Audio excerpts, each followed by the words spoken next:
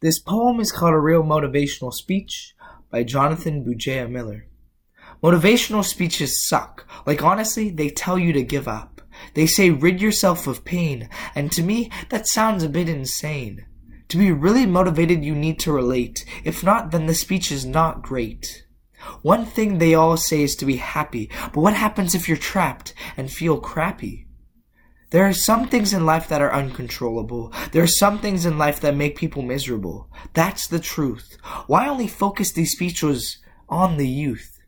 The older generation feels stuck in their job, just an invisible walking blob. See, I say we should care for all who are stuck, which is all of us, you schmuck. So a message for the motivational speakers. Here's just a little tip to tweak her. If it wasn't for our pain, we wouldn't have known something was wrong.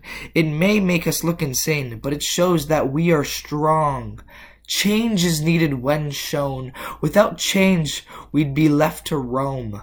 So motivate us to embrace the pain. Motivate us to be a tad bit insane. Motivate us to fight our bane. Motivate us to fill the drain. Motivate us to only gain. We can think negatively if we want. That allows us to simply taunt. Welcome to the restaurant where motivation only haunts. Get ready to be served what pain calls absurd.